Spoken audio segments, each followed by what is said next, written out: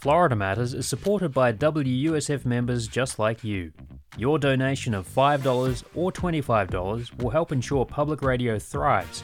And thanks to Candy Olson, an additional $50 will be added to your donation. Visit wusf.org/match to maximize your gift today.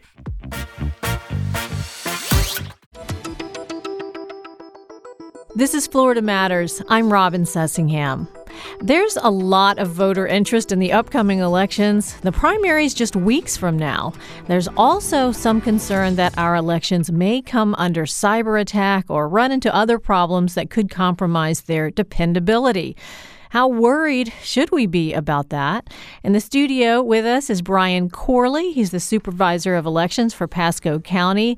And with us from Washington, D.C. is Miles Parks, an NPR reporter on the Washington desk who covers election interference and voting infrastructure.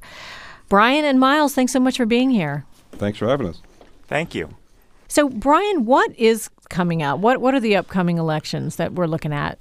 Well, we have on St. Patrick's Day, March 17th, we have the presidential preference primary, which is going to be a whole bunch of Democratic nominees. And also, for the first time in 28 years in Florida, we have the incumbent being challenged. President Trump will be on the ballot for those that are registered Republicans to vote, along with 3 other individuals. Last time that happened was 1992, when Pat Buchanan challenged President Bush 41. So, Brian, voter databases in 2 Florida counties were breached by Russian hackers ahead of the 2016 elections, but state officials didn't know anything about it until last year.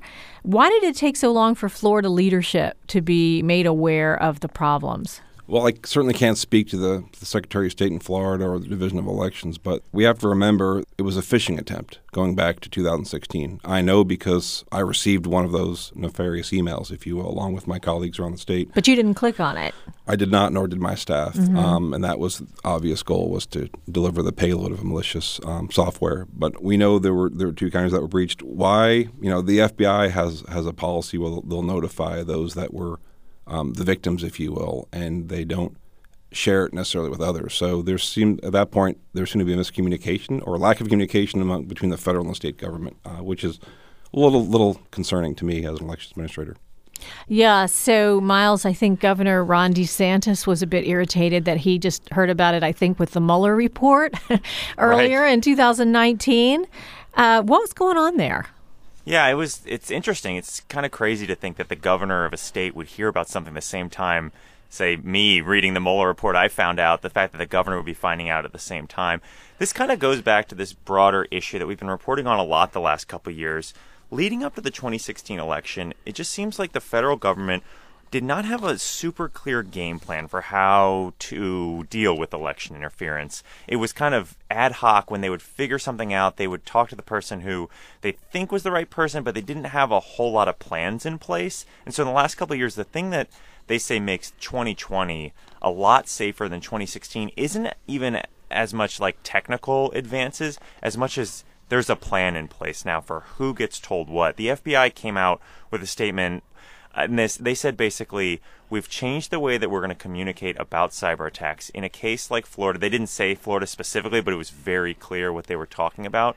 Now, rather than just notifying the county and saying it's up to the county if they want to notify the state or if they want to notify other people, they're going to notify the head of the state elections as well, which in most cases would be the Secretary of State, at the same time or right after as they notify the county. So that hopefully means that this 2016 issue won't be happening if the similar issue happens in 2020. Yeah, Brian. Let me piggyback off what Miles is saying. That's a great point. Not only is there communication, but with elections being declared critical infrastructure back in January of 2017, there was concern about it was a federal overreach of elections administration. It ended up being one of the best things that ever happened because elections has a seat at the table. The underpinnings of our democracy is just a smidgen important. I think we'd all agree. So we are working tirelessly with Department of Homeland Security, also the FBI, but DHS has been invaluable.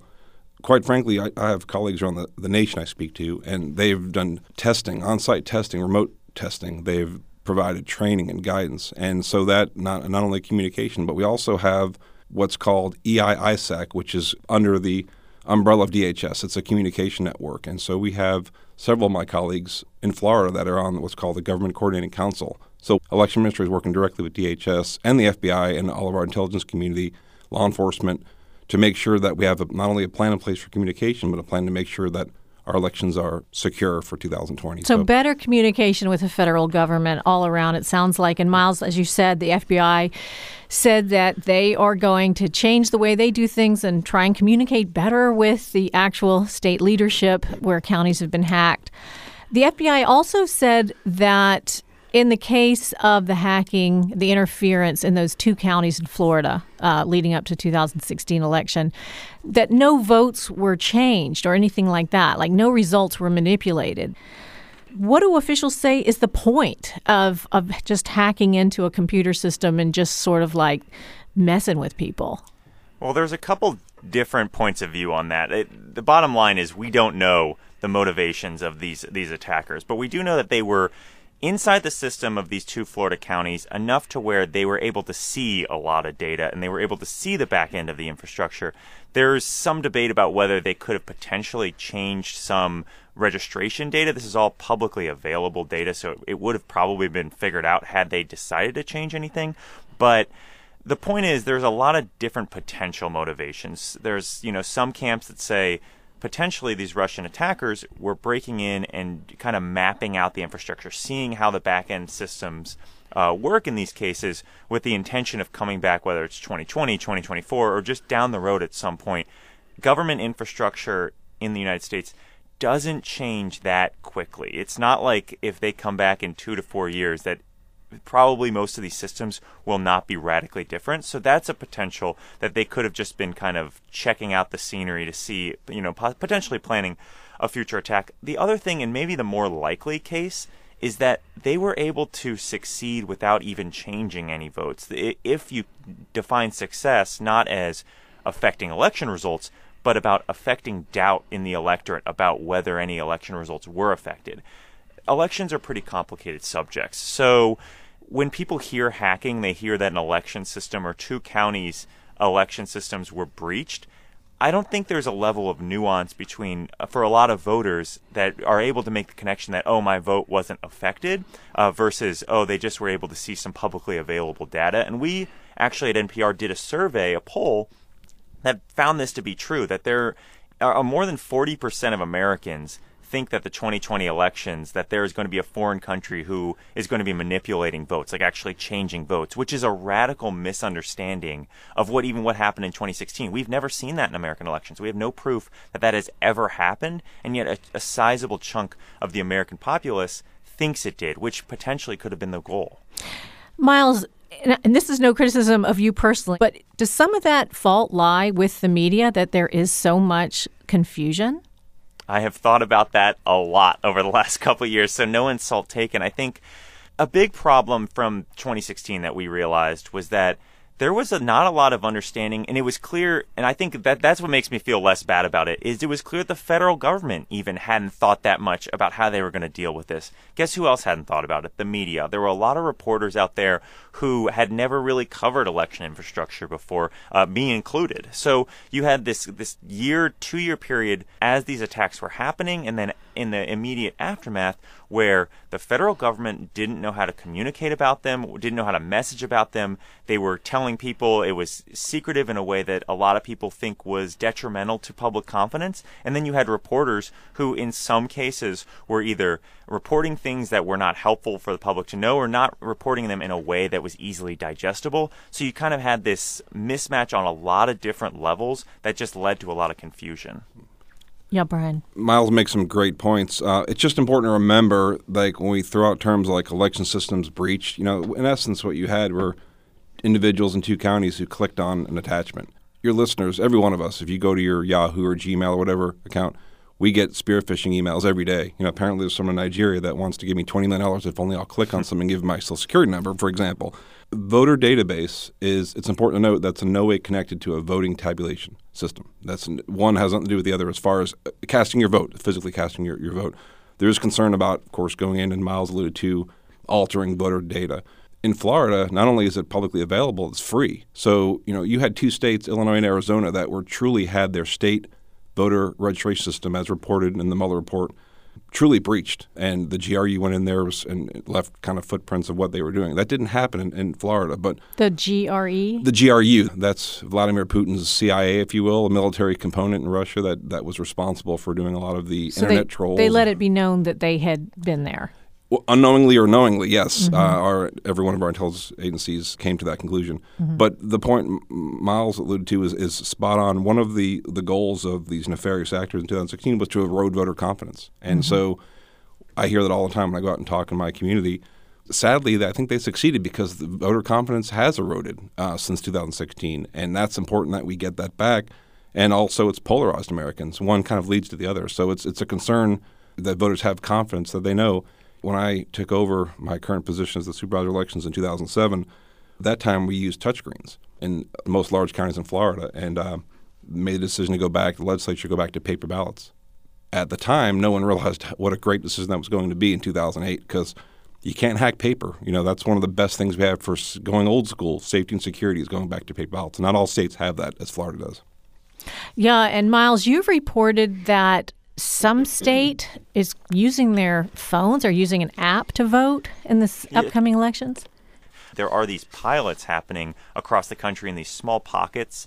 West Virginia allowed overseas and military voters to vote on their phones in 2018. And then for the first time ever in King County, which encompasses the greater Seattle area, all eligible voters will be able to cast a ballot in a Board of Supervisors election, which is, again, not the presidential primary, not the presidential election, but it's a step in that direction. There's a lot of people who are pushing, while at the same time there's a lot of the election community pushing back to paper, there are these pockets of America that are pushing toward experimenting with mobile voting in these small elections with the intention that they want to expand this out over the next 10 years. We'll see actually if that takes on and if these pilots are successful, but it's kind of interesting to have that zig and zag happening at the same time. Yeah, so Miles, while you were speaking, you couldn't see, but Brian Corley was shaking his head and giving the thumbs down, so he's obviously, you're not on board with voting by phone. No, it's a wonderful idea. I don't think it's ready for prime time. The security, they talk about blockchain technology, and you can have malware installed on, say, your iPhone unknowingly that will, the idea is you can validate your vote on the back end, but unbeknownst to you, it's still changing it and just showing you a mirror of the image. And so I've done a lot of research on this, and it's too important. You have to get it right. It's too dicey. You have to stick with paper, in my opinion. My guests are Miles Parks, an NPR reporter who covers election interference and voting infrastructure, and Brian Corley, supervisor of elections for Pasco County. So one thing that should make voters feel a little better was that when Governor DeSantis said that the FBI and Homeland Security officials told him that Florida is ahead of the curve in election cybersecurity ahead of the 2020 election, although he warned that attacks change constantly. So, Brian, what changes has your office and other offices put in place to make the upcoming elections safer? Well, that's the challenge because we've received federal HAVA, Help America Vote Act security money, and the challenge is this. I can tell you we've done a tremendous amount, but I can't go into tremendous detail because it would show our hand. It's sort of like, telling a would-be burglar, you've gotten this new alarm system and you've moved this sort of deadbolt over this door. I can tell you we've done a lot to prepare on the front end.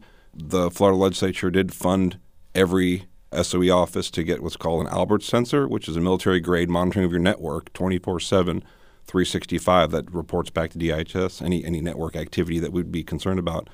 We have worked extensively to upgrade our systems to make sure that we're as secure as we can be. For obvious reasons, I can't go into tremendous detail.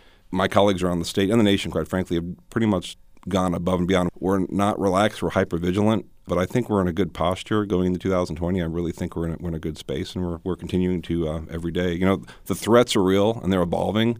And the bad guys and girls only have to be right one time. We have to be right 100% of the time, and we're aware of that. So I think going into 2020, we've done a lot to upgrade our systems and shore up our networks. And quite frankly, the biggest concern, and I think the most important thing that gets overlooked in this whole discussion is we're so hyper-fixated, as well we should be, on shoring up our networks, the security of our voting machines. But there's a huge lane on the other side that no one's talking about that happened in 2016 that was the primary catalyst for meddling in our elections, was the misuse and the hijacking of social media.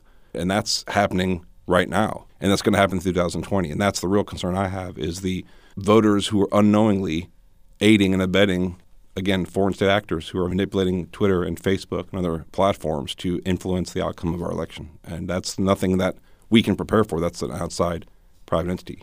So you're just worrying that people are voting based on bad information. That really doesn't have anything to do with the actual vote that they cast or how those are counted. That's correct. But what we saw, it was in the Mueller report, over 72,000 Americans RSVP'd to a political rally on Facebook that truly was, pardon the pun, fake news that was originated from Moscow. So when you like or share something on Facebook, there's a strong possibility in 2016 and through today that it may have originated in another country. In 2016 it was Russia, but now we're being advised, and it's been reported, to look out for issues with Iran, China, North Korea, et cetera. And so misinformation, disinformation is the biggest concern I have. Telling voters election day is Wednesday, sending out nefarious information, making it look like it's from an official source when it's not, and using that propaganda pieces. Miles, the federal government allocated, wasn't it somewhere in the neighborhood of $500 million to the states to improve cybersecurity for elections? Yeah, it's been total, I think, over $600 million at this point if you add up the allocation of a couple of years ago plus the one that was just allocated this year. Brian was saying, that's just kind of an interesting point. It's all very secretive. He doesn't want to say exactly how the money's being spent, but then how is that tracked? How are they making sure that the counties are spending it well?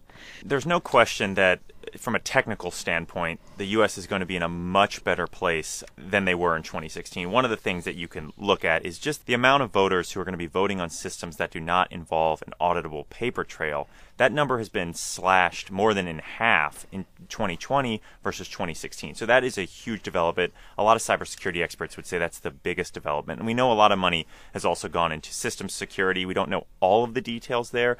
There are some people who would say Congress probably should have put a little bit more strings on that money. It's a kind of a push and pull between the local governments don't want strings on that money because they say they know their elections, better than anyone else. They know how that money should be spent. And the states really don't like having federal oversight.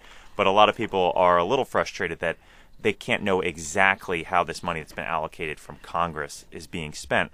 But another huge part of the 2016 interference effort was breaking into the email accounts of campaign officials. Russian attackers were able to break into officials with the DNC, share those emails, and really drive the narrative, use that propaganda campaign on social media to drive the narrative for a year, the media narrative and the social media narrative. That's probably the thing we have the least insight into, is how secure are these campaigns to make sure that their emails and their data is not going to get stolen again, because that can have a huge effect on the national election. And another thing I'm wondering is, are there some counties that are more vulnerable to hacking because they just don't have the resources that other counties do? And could that have something to do with the two counties that were picked? No, because that was just, it didn't matter. It was a fluke. If you're, doesn't matter if you're Miami-Dade, Pasco, or Bradford County, clicking on something, a nefarious attachment is just Got that. it. But I will say this, you're only strong as your weakest link. And by weakest link, I mean, you're actually right. There's counties in Florida that their entire voting population, I have precincts that are larger. They don't have the infrastructure. They don't have IT staff, so they rely on the county and whatnot. So that's a great point you bring up, Robin. I will tell you this, with the grant monies in 2018 from the federal government, Florida was the only state in the nation where we had a very strict timeline, a use it or lose it provision. It was very frustrating back in 2018. We were told by the Department of State in Florida what we did not spend by Election Day at midnight had to be returned to the state, where other states had multi-year plans. Had to be returned to? The Department of State in Florida. Okay. The Congress allocates the money to the Elections Assistance Commission, who allocates it to the state, Department of State in each respective the 50 states. We were the only state in the nation. Other states had multi-year plans in place for expenditures. We didn't have that luxury. So there were obviously leftover funds.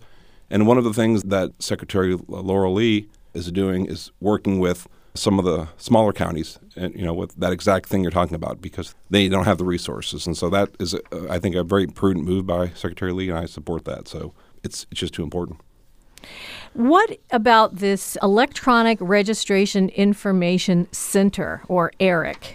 Now, did Florida join that? Member states of ERIC exchange voting information, and they look for duplicate registration. So it's a way to keep people from voting in more than one state. Miles, have you been keeping up with that?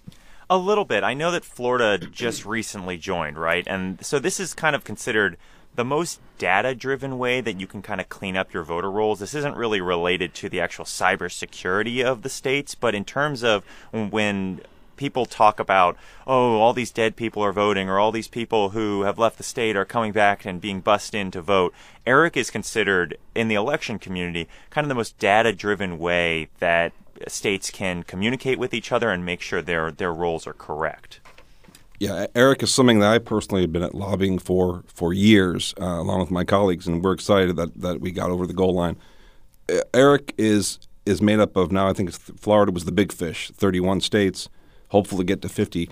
It's non-governmental. It's basically a nonprofit. And President Reagan's famous quote, the eight most feared words in the English language, I'm from the government, I'm here to help. It's non-governmental.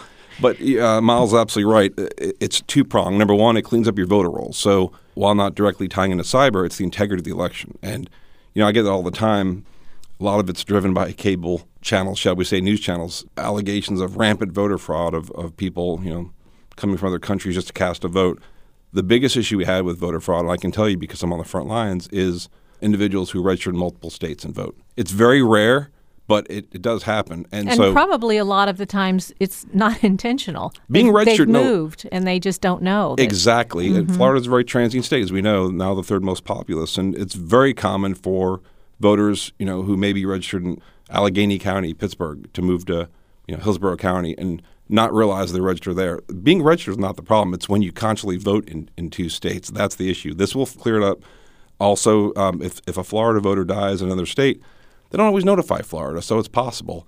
But the other side of ERIC is it identifies those that are eligible but unregistered, or EBU, and it requires the state to reach out to them. So we'll send a postcard out letting them know that they're certainly eligible to vote and they can register to vote online. And so it's cleaning up your voter rolls, the integrity of the elections, but also access to voting. So it's really has a little bit of something for everybody. I was talking to the founder, David Becker, of ERIC a couple weeks ago. Great guy. And I told him that, I moved away from Florida about 5 years ago, but I checked my registration a couple weeks ago, and I am one of those people who is still registered in the state just because it's not something I thought about. And he got super excited. He's like, we're going to catch you. We're going to find that. And because there's how many, hundreds of other people like me who just hadn't thought about it.